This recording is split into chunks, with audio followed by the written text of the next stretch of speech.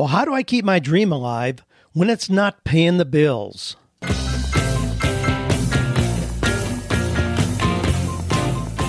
Do you love your work? Do you think it's possible? Well, you're about to find out. It's time for 48 Days to the Work You Love with Dan Miller on the 48 Days Online Radio Show. Whether you need a professional tune-up or a work overhaul, this is the program for you. Now, here's your host, Dan Miller. We're going to do something a little different today. Rather than going through a lot of questions, we're going to focus on a particular theme. This is especially for artists, musicians, writers, sculptors, comedians, performers, those of you who have artistic, creative skills and you're struggling with how do you really allow that to be your primary focus? How do you keep nurturing that if you've got a mortgage, a car payment, insurance? Well, we're going to talk about that. We're going to talk about some specific issues related to those kind of questions. Here's some of the questions. Dan, I've condemned my son to a slow and painful death. Now, this is from a letter from a dad. A very painful letter that I'm going to share with you. I mentioned it last week. I've communicated with the dad. He knows I'm going to be talking about this, and I'm going to be using that just simply as an example because it addresses concerns that so many of you have. You may be the parent with a child who you know has creative skills, and you're struggling with, well, how do you really encourage them in that arena when they may not be able to make a living? You may be the person who has the creative skills, and you're struggling with that. So other issues we're going to be looking at. Should I pursue my dream or just give up and get a job? I'm going to be asking you, are you listening for your music? How can you afford to follow your dream? Then I'm going to give you a 5-step process for change. Now, here's our quotation for today. It's easy to come up with one. There's lots of them out there that address this, but I pulled one from Mark Twain.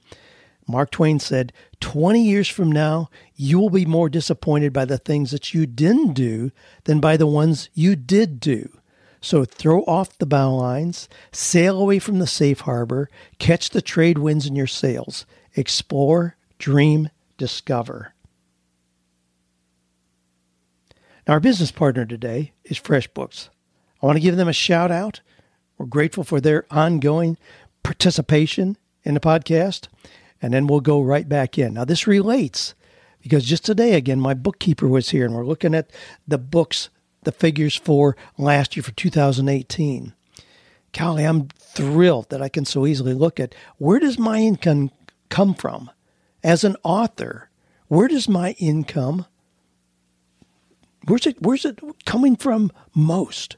What should I be looking for? All right. As an author, I mean, we know that 95% of authors never make more than $40,000 a year. I mean, that would be pretty discouraging to me and certainly to most of you, I would assume. Well, in looking at my income for last year as an author, I mean, I'm known primarily as an author, New York Times bestseller, you know the routine, so that sounds wonderful. Last year, when I consider all the royalties that I got on my multiple books, and I have books with Random House, Broadman Holman, Morgan James, Thomas Nelson, I mean, great publishers, great relationships with publishers, love what I've been able to do with my books. When I look at all the royalties that I received on my books in 2018, it comprises a little less than 2% of my income. Now, I'm going to address that. What are the other things that I'm doing? That's the gist of today's episode. But I'm able to look at that and identify that and then look at what do I need to do in other areas because I have my books in a row. So using FreshBooks, you can do the same. You can know exactly where your income is coming from. You can shoot out those invoices when you need to. You can link your credit and debit cards to that. So the next time you have a business lunch, you just take a quick shot and it'll automatically put it right in place for you. I mean, that's what I want you to do so you can stay on top of that. So we're going to talk about artistic skills, but a primary part of this is you need to see your art as a business. If it's just a hobby, then don't expect it to pay the bills for you. But if you really want it to be the source of income to bless you and your family and others, those around you, then make sure that you're looking at this whole thing as a business. So check it out. You know the routine. You can get an unrestricted 30-day free trial. No obligation at all. Just go to freshbooks.com/48 days and enter 48 days in the How Did You Hear About Us section. Now, I've got a resource for you as well. And I'll mention this again at the end, but I've got 10 quotations put together to keep you motivated toward your dream. 10 quotations. Just go to 48days.com/motivate and you can find those quotations.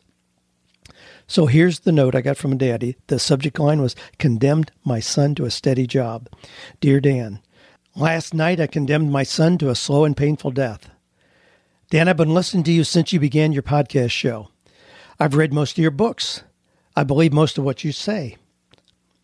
However, I've not acted on most of what you teach. I'm currently on the tail end of my 20-year sentence of a government career. A career of lackluster events and accomplishments. A career topped out 14 years ago. A career that the less experienced and less qualified have leapfrogged over me for leadership positions because I don't have a college degree framed on the wall. A career that has broken me to strive for mediocrity and accept 43% as high achievement. My oldest son, age 17, has a dream to be a writer. He wants to write novels and adventure tales. He actually has his first book up on Amazon as of just December, and is over 50,000 words into his first novel. He's been developing these stories since he was 5 or 6 years old. While other kids want to play video games or surf the internet, he's writing, drawing maps of the worlds he creates, and developing new languages. So how did I condemn him to a slow death? His mother and I have debated this over and over. She wants him, and I agree, to be able to pay his bills, to have a steady job, to have something to fall back on. I'm ripped in half. As a parent, I want to make sure that he has a roof over his head and food to eat. Honestly, he doesn't care about that at all. He could live in a shack on white bread and peanut butter and be perfectly content. As a Dan Miller listener, I want him to follow his passion, even if it means struggling through lean years to accomplish his success. So if you were in our shoes, as his mother and dad, what would you do? I don't want him to be stuck in a cubicle whack-a-mole office or a 10-by-10 cell of a government job doing time like I am, wishing I was doing something else, but knowing I can't until my release for good behavior comes with jubilee and tears of joy. Dan, if I condemn my son, I'll have to stop listening to you because inside me, I'll know that I'm a hypocrite. Wow. Well, I've communicated with this dad, thanked him for his transparency, for his vulnerability and sharing, because I knew that his story would touch a lot of you. Feeling, again, you may be the mom or dad, or you may be the child. You may be a grown child and still hearing those voices from your mom and dad that you can't do that. You can't be an interior designer. You'll never make a living doing that. Be a nurse. You'll never be without a job. Well, that happens a lot. So I wrote back to the dad. I said, oh my, how I feel both your love and your pain in this note. And yes, that's a realistic tension between wanting to support your son's dreams and wanting him to pay the bills. I talk often about the three-legged stool being that blend of passion, talent, and money. If any of the three are missing, the stool will fall over. So if passion and talent are not creating money, then the work is just a hobby, and something must be added to complete the picture. But it doesn't have to be either or. It can be both and. So I included a couple snippets about well-known writers. T.S. Eliot. I mean, you probably recognize that name. He was a British essayist, publisher, playwright, literary and social critic, one of the 20th century's major poets. He won both the Nobel Prize in Literature and the Order of Merit in 1948. As a young, ambitious writer in his 20s, he wrote reviews and essays, delivered a lecture series. That was a pretty devouring workload that left him not a whole lot of time for his real passion of writing poetry. And he barely generated enough money for a meager existence. So at age 29, he got a real job. He took a job at Lloyd's Bank in London, where he worked for the next 8 years.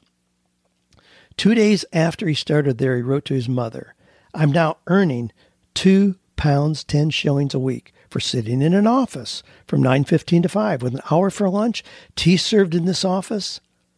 I mean, he was delighted. The pressure to pay the rent and buy groceries was gone. He used his lunch hour to discuss literary projects with his friends, and then in the evening he had leisure time to work on his poetry, and his fame began to grow. Did he then leave for the freedom of being an entrepreneur with no restraints on his time? No. After 8 years at Lloyd's Bank, he then accepted an editorial position at the publishing firm Faber and Geyer, where he stayed for the rest of his entire career. Now, Anthony Trollope is another one. He demanded of himself that he write 3,000 words every morning. That was before going off to his job at the Postal Service, a position he kept for 33 years during the writing of more than 24 books. Now, we tend to see creative skills as all or nothing. I mean, burn the bridges, make it work. But sometimes forcing your art to be the only source of income kills the very creativity we wish to increase.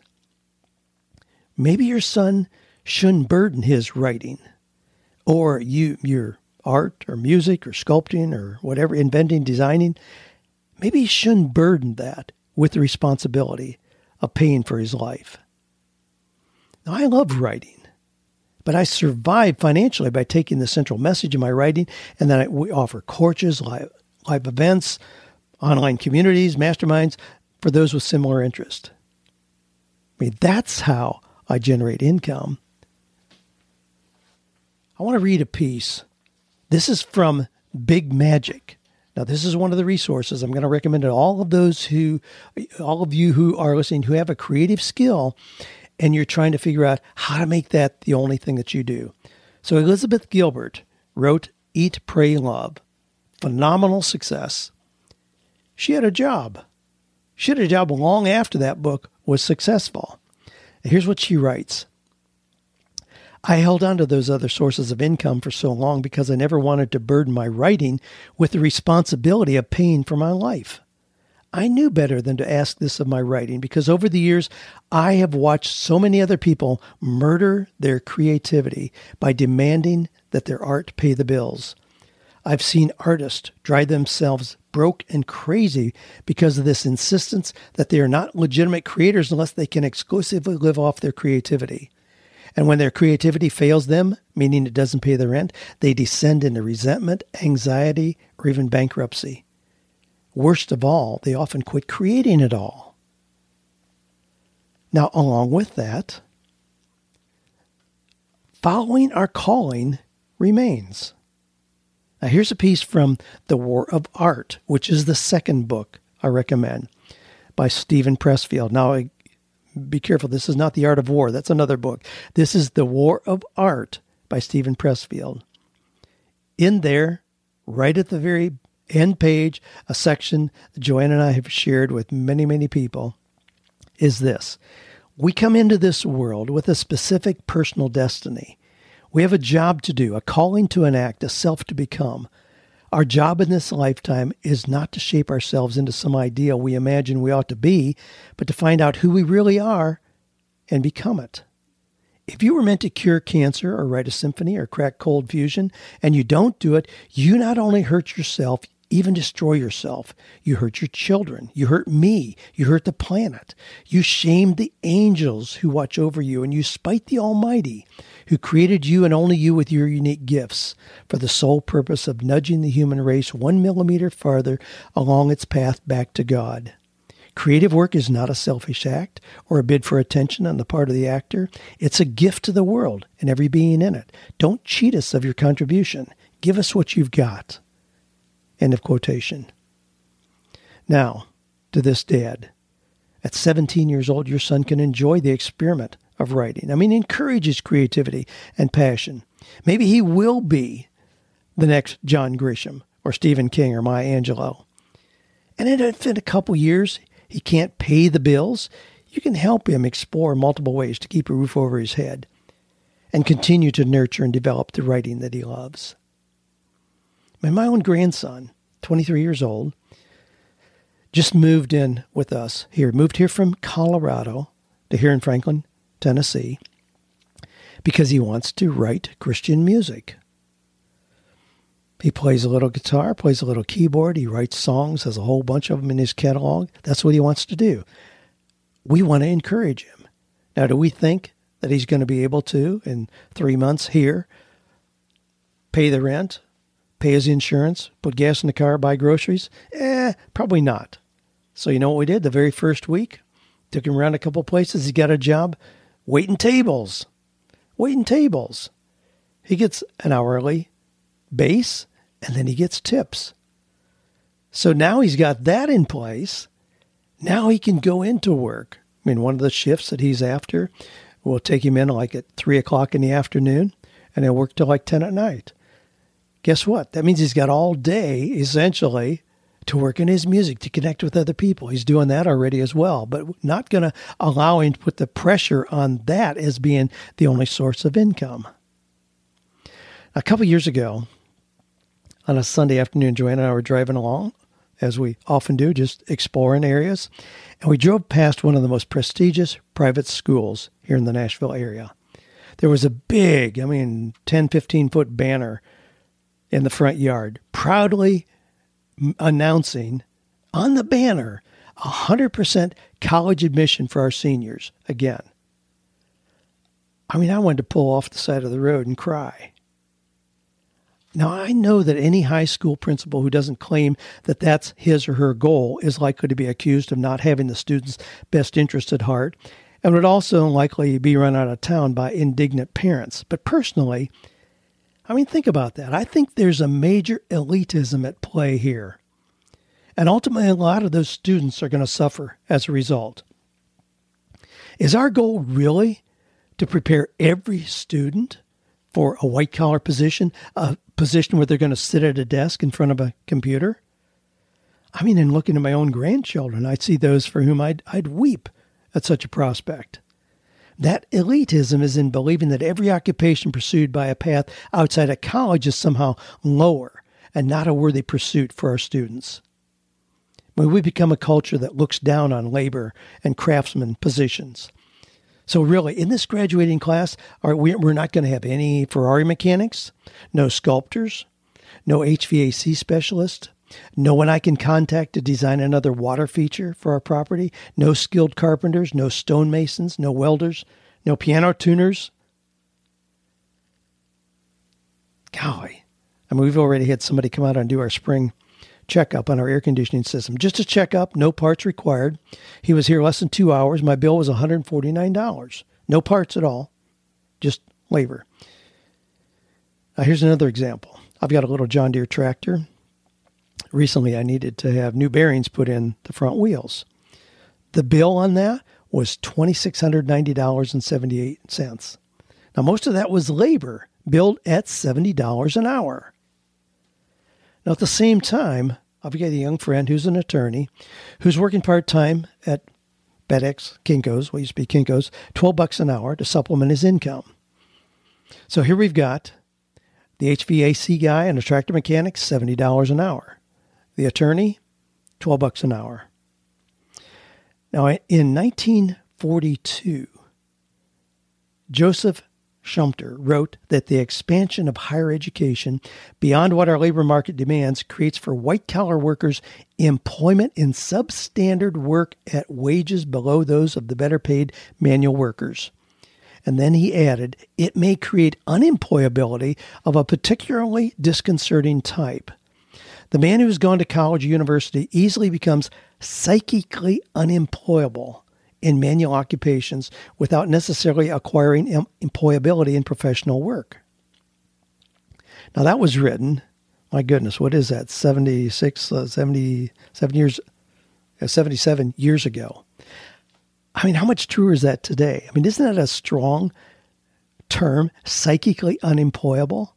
I'm sure you know people who are stuck in $12 an hour jobs who would never lower themselves to work in something like, installing electric lines or being a tractor mechanic. That would be beneath them, even if they could quadruple their income. No, they aren't going to lower themselves to that. They're psychically unemployable because they envision themselves being high earners, even if that is not the reality.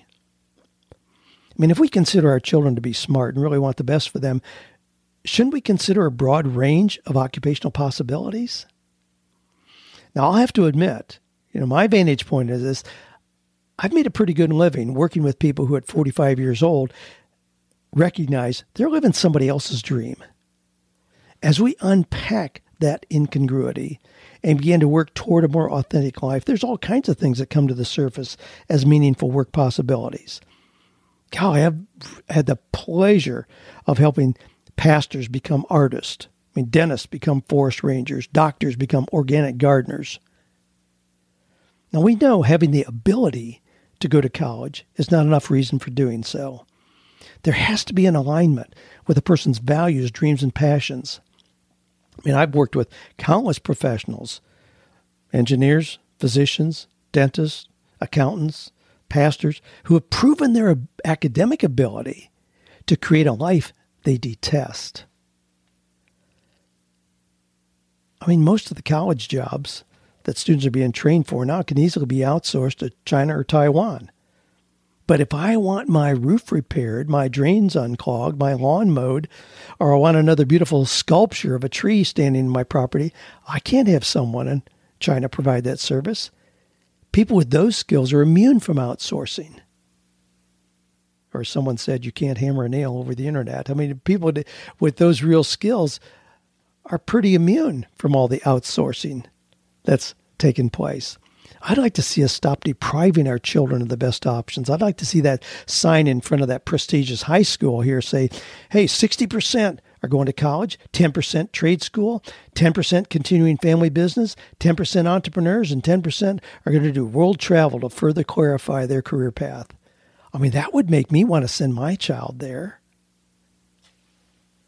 I mean, what about degrees for a creative profession? Here's another short segment from Big Magic by Elizabeth Gilbert. My fear is that many people pay through the nose for advanced schooling in the arts without realizing that they're actually gambling, because on the surface it can look like they're making a sound investment in their future. After all, isn't school where people go to learn a profession? And isn't a profession a responsible and respectable thing to acquire? But the arts are not a profession in the manner of regular professions. There's no job security in creativity, and there never will be.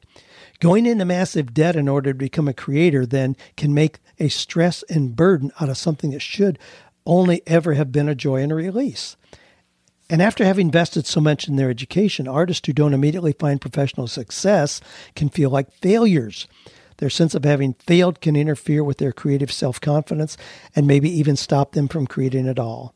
Then they're in the terrible position of having to deal not only with a sense of shame and failure, but also with steep monthly bills that will forever remind them of their shame and failure. Nobody needs debt less than an artist. End of that quotation. Well, should you pursue your dream or just give up and get a job? Here's a note from a young gal. Hi, Dan. Am I being too idealistic or too practical?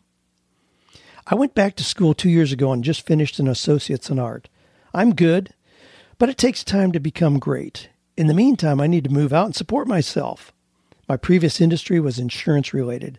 Out of the blue, I received an invitation from an old contact to interview for a job in that industry. I nailed the interview. Of course, I may or may not get the job. What if I do? I've been volunteering at museums and galleries, but this is a paid gig. I wanted to keep taking night classes in art. If I get this job, I won't have time to continue volunteering or take those classes. Should I turn it down and hold out for what I want, or forget the classes and start making money again? I encouraged this young lady to take the job. I mean, no one does their best art when they're desperate. I described working with a Christian musician years ago. She was living with friends, driving an old rattle-trap car that kept breaking down. She'd beg for opportunities to sing at tiny little churches on Sunday night, hoping and praying they'd give her enough of a love offering so she could buy groceries on Monday. Well, I suggested that this young lady use her administrative skills to get a real job.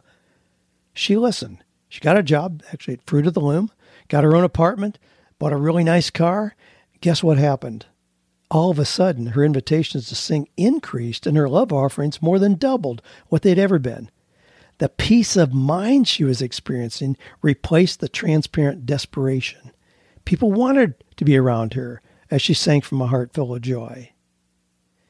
Well, you know that I look for those and solutions, not either or. Here's a response I got about a week later from this young gal whose letter I just read. Dan, thank you so much for answering my question today. I'm the artist who asked about being too idealistic or too realistic. In any case, I got the job and just finished my first week. Now, this is an insurance job, and she's an artist. I'm very happy. My dedication to my art has taken on a greater intensity because the amount of free time I have each day is limited. I feel free to make the kind of art I really care about instead of wondering what will sell. I'm no longer desperate, and I'm looking forward to moving out on my own and having a car again. I feel blessed to have an interesting job and a career as an artist and money. Thanks for everything that you do. Fridays are the highlight of the week for me, not because of the weekend, but because of 48 days. Well, this model of stair-stepping your way to success makes a lot of sense. I mean, pursuing your dream doesn't justify putting yourself in a position of desperation or in being dependent on others while that dream comes into view. Getting a job may be the most responsible thing you do and the quickest way to make your dream come true.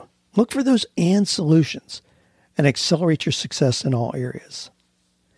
Now, here are the ways that if you're an artist, and that includes, again, any kind of art, we're talking about a creative skill, here are 4 ways you can make this work. Now, this is pretty interesting. This comes from my friend Jeff Goins' book, Real Artists Don't Starve. Now, we bought cases of these. We gave these to every one of our coaches in our coaching mastery program. Real artists don't starve because the principles are so valid for anything you're doing, creative or entrepreneurial. But he says here are the ways that you can get paid for your art. First is the path of the commercial artist, in which you sell your art directly to the market. So that's, so you do something and get paid for it. You do sculpting, you go to the market on the weekends, the flea market, whatever, and people pay you for that. Or you do art, or you write and you put things up on eBay or on Amazon, and you're selling enough to actually create income. So certainly there's a legitimate expectation of doing art and getting paid directly for that. Second is a traditional patronage model, where a wealthy benefactor is willing to pay you for your livelihood as you do your work. Now, when you think about Michelangelo or Rembrandt, I mean, those guys didn't just sell their art. They had benefactors. They had somebody who thought the work that they did has value, and so they paid them. I mean, if you see the girl with the pearl earring, you'll see how that model works. That's the movie, The Girl with the Pearl Earring. But they had benefactors back in those days. That's not very common anymore. Certainly a possibility, but not very common. Third is the path of self-patronage, in which you find a way to support the work yourself.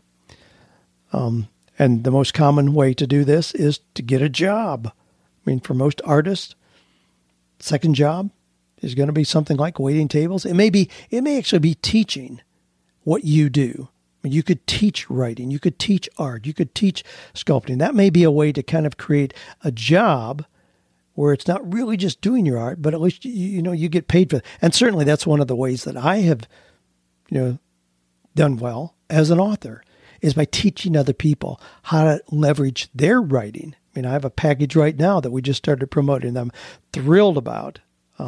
If you go to 48days.com/experience, you'll see exactly what I'm talking about. But where I teach other people how to leverage what they're doing. So instead of just writing another book, I can teach other people how to do that, and working with them, generate more income than most authors are ever going to do.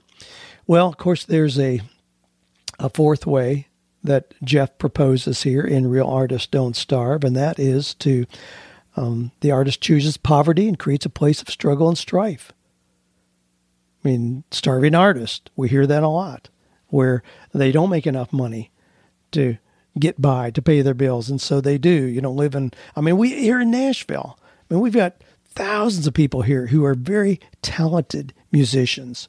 No question about it. They're talented musicians, and they're sleeping in cardboard boxes under bridges because they've never figured out how to turn that into real money, but they still choose that life. They'd rather be absolutely broke, homeless, and be able to just play their music than to lower themselves to get a real job. Well, those are the choices, 4 ways there, again, from Real Artists Don't Starve. Well, I've got a note here. Are you listening for your music? Now, a couple nights ago, again, we got a grandson here who wants to be in music, and we pulled out the old movie August Rush. Now, this is one of my absolutely favorite movies. I love this movie. I could watch this movie every week, and I don't do that. I'm not a movie guy, not a movie buff. This is one that just inspires me. It thrills me. August Rush. Now, it was released back in 2007. In this movie, the lead character has been sent to an orphanage at birth, but he always believed he had a mom and dad out there somewhere. He believed that somehow music was going to connect them. And thus, he heard music everywhere he went. I mean, he heard music in the trucks rolling by as a subway clanked along underneath, and in the amazing compositions he created on the guitar. There's a scene where the wizard, who was played by Robin Williams, and this little boy, who's the lead character, who's now he's the kid who now plays the good doctor, which is really interesting to see him in that role. But he's wonderful in this movie, August Rush. So the wizard and this little boy were talking about hearing the music. August asked the wizard if everyone could hear the music, to which the wizard replied, "Only those who are listening." I love that line. You don't hear the music unless you're listening. Well, I see so many people who wake up to a skill or passion at midlife and beyond and then wonder why they hadn't recognized it earlier. I mean, artists who discover their hidden talent, musicians who sit down at a piano and just begin to play, coaches who recognize their natural ability for calling people to greatness. Here's some steps that you could use to help you hear your music. Number 1, start with 15 minutes of silence in the morning. Don't turn on the TV or check your email. Just listen to the silence. I mean, I love the first, of course, one of my books is The Rudder of the Day, where I talk about how critical that first hour is. It sets the tone for everything that's going to happen the rest of the day. So I protect that first hour of the day very, very carefully. But do that. Listen. Don't just grab your phone, turn on the TV. My goodness, you're going to destroy the prospects of a good day. Number 2, clear extraneous input during the day. I mean, what if you eliminated TV, radio, emails, tweets, and other people for a period of time? What could you hear without all the competition? Cal Newport, who wrote the book Deep Work, which had a profound impact on me, has a brand new book out called Digital Minimalism. And he addresses this, the time wasted looking at our screens, the time you could do other productive things if you're not doing that. So certainly there's that. So number 1, start with 15 minutes of silence in the morning. Number 2, clear out some of the input during the day. Number 3, adjust what I call your reticular activator system for new ideas and insights. Now, that reticular activator is a process of filtering out information you don't need and focusing in on what's important. I mean, here's an example. Let's say that I buy Joanna a red Volvo sedan. The next day I see 6 red Volvo sedans right here in Franklin, Tennessee, and I wonder, my goodness, did everybody go to Darrell Waltrip Volvo and buy a similar car yesterday? No, they were there all along. I just didn't have them at the front of my awareness. Or if you're standing on a busy street with the noise of traffic and 1,000 voices, and then someone calls your name, you instantly hear that above all the other noise. If you're attuned to anticipating your music, you're much more likely to hear it. So expect great ideas. Expect to see things that are going to help your art flourish. Well, then the question is, can you hear even God's voice over the cacophony of your daily life? Sometimes we allow so many things to come in, so overwhelmed with just the details, we don't have any time. I mean, we can't hear that subtle, soft voice that's calling to us. Well, golly, just a quick insert here, just to remind you that you can shoot in your questions, your responses to this if you'd like, your struggles with being an artist and what you've done to overcome that. Just shoot an email rather to askdan@48days.com. That's the easiest way to get a message to me. You can leave an audio message if you want. Last week I played that painful audio message from a little gal, but about her life, feeling like she had no chance. But you can, easiest way is just shoot me an email at askdan@48days.com. Well, here's a sticky kind of question. Is talent really important, or is it just important to obey God? Now, that's obviously a mixed kind of question, but a lot of people get stuck in that sticky theological question. Here's a note from a listener. Dan, I love to share my faith with others, and I seem to have many natural talents, skills, and abilities suited for being a minister. However, I believe that no matter how suited someone may be for ministry, they must be called of God in order to be a minister. Talent is nothing to God. He rather wants a fully surrendered and obedient individual. I suppose my question is, how do I know whether I'm called to be a minister or just an entrepreneur with an idea I'm passionate about? John. Well, how does God call us? Except through giving us skills and abilities, personality traits and passion that draw us to a particular direction. To think that God will ask a fully surrendered and obedient individual to something where there's no alignment with natural talents opens the door to heartache and misery. I mean, let's just play out John's thinking here a little bit. How would you like to attend a church where the pastor has no talent, skill, or passion for that position, but he was just willing and obedient? I mean, how long would you attend that church? I mean, apply this thinking to any work. Would you want a doctor who had no skill but thought he was called to the medical profession? How about a teacher who had a passion for being an artist but was convinced through well-meaning family that she was called to be a teacher? Now, I've met with too many pastors, missionaries, and teachers who were obedient and willing, but whose natural skills did not line up with what their attempts were to do something godly. Many confused calling with the family tradition or the expectation of others, and their work was frustrating, spiritually depleting, ultimately led to a crisis that required change. I mean, I grew up as the son of a pastor who showed little joy in his work.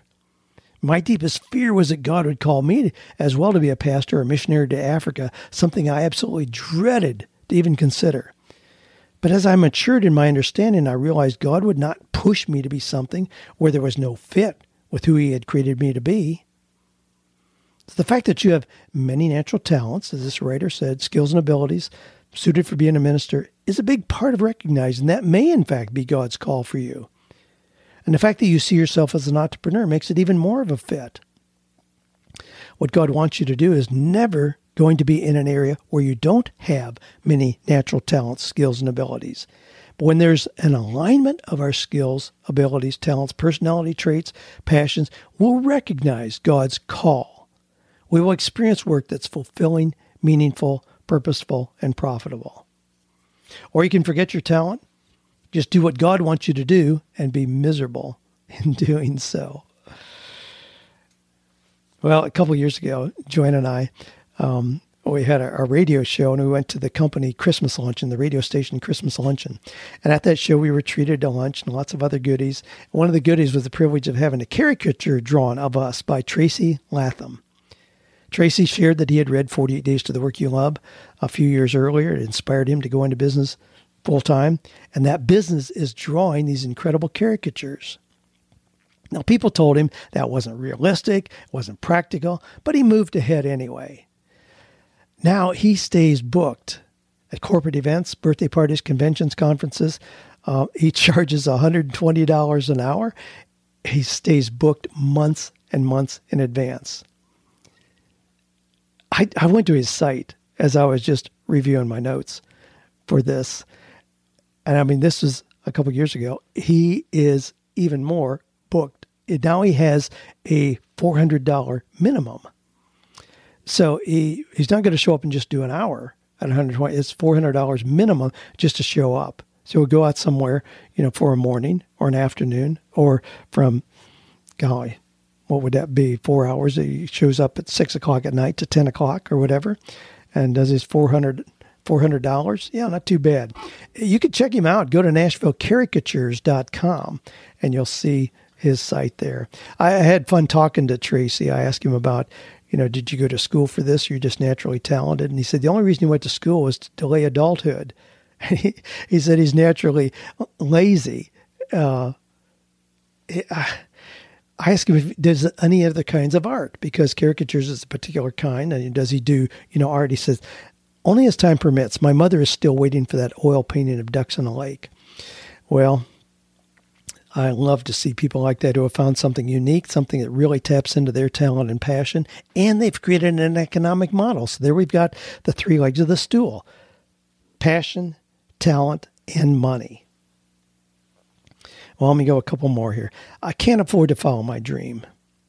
Now, this is from a reader who says, Dan, on a recent podcast, you said, choose the life you want first. Find the community where you'd like to live.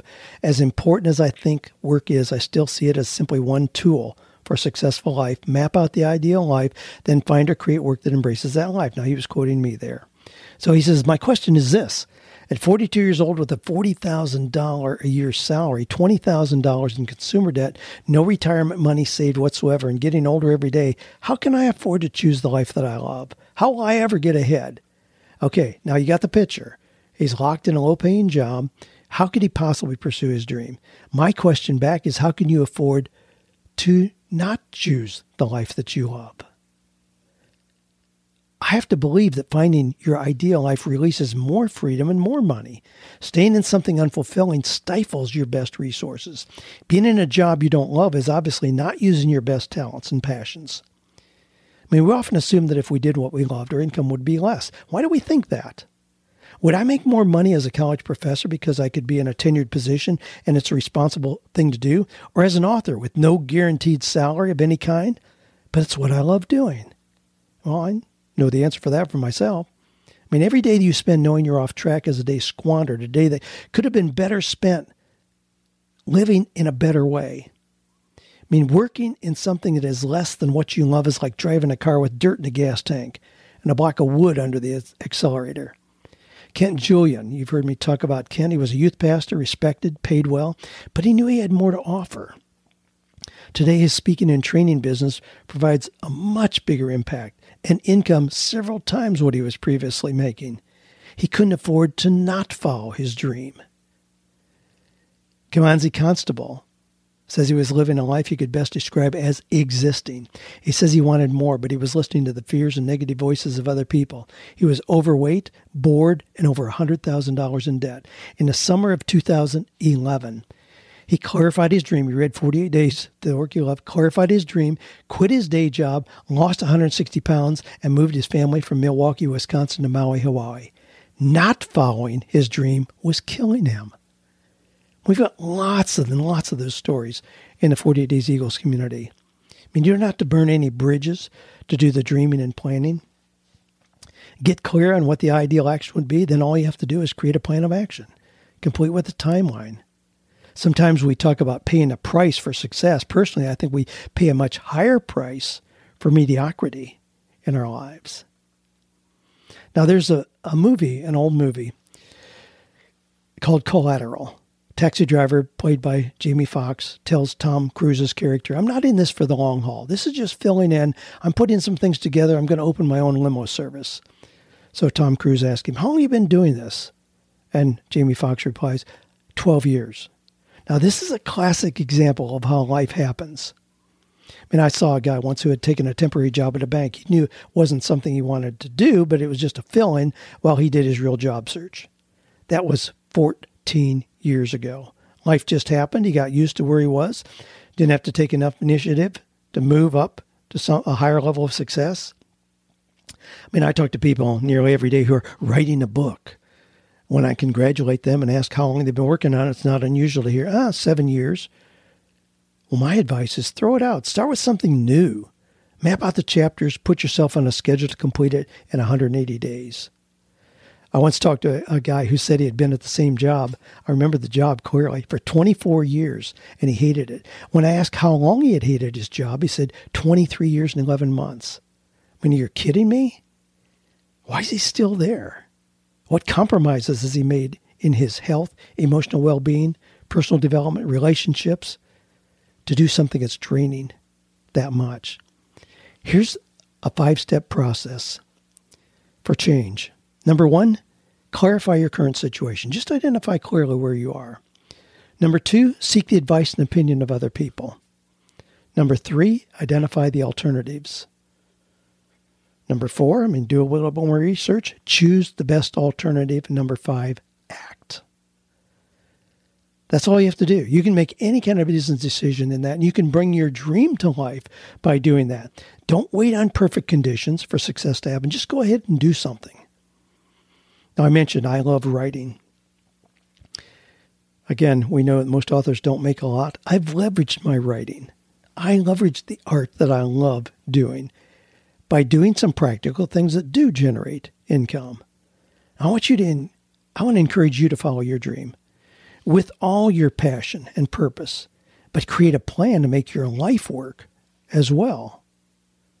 Now, I want to end with a short passage from Steve Jobs that he shared at a college commencement in June of 2005 to the graduating class at Stanford University.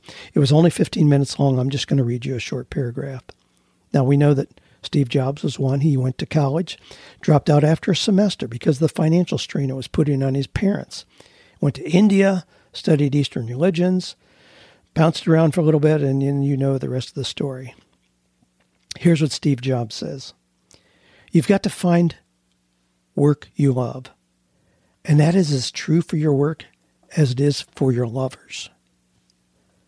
Your work is going to fill a large part of your life. And the only way to be truly satisfied is to do what you believe is great work. And the only way to do great work is to do work that you love. If you haven't found it yet, keep looking. Don't settle. As with all matters of the heart, you'll know when you find it. And like any great relationship, it just gets better and better as the years roll on. So keep looking until you find it. Don't settle. Your time is limited. So don't waste it living someone else's life. Don't be trapped by dogma, which is living with the results of other people's thinking. Don't let the noise of others' opinions drown out your own inner voice. And most important, have the courage to follow your heart and intuition. They somehow already know what you truly want to become. Everything else is secondary. End of Steve Jobs' quote. Well, that's what I want you to do. I have given you some resources. The War of Art by Stephen Pressfield. Real Artists Don't Starve, Jeff Goins. Big Magic, Elizabeth Gilbert. Of course, we've got a lot of other resources for you as well. We've got those 10 quotations to keep you motivated toward your dream. Just go to 48days.com/motivate. Hey, thanks for being part of this amazing community. I love hearing these stories, the stories of struggle and the stories of success. Keep those coming in. We know that together we can find or create work that is meaningful, purposeful, and profitable. You don't have to settle for less. Keep your dream alive.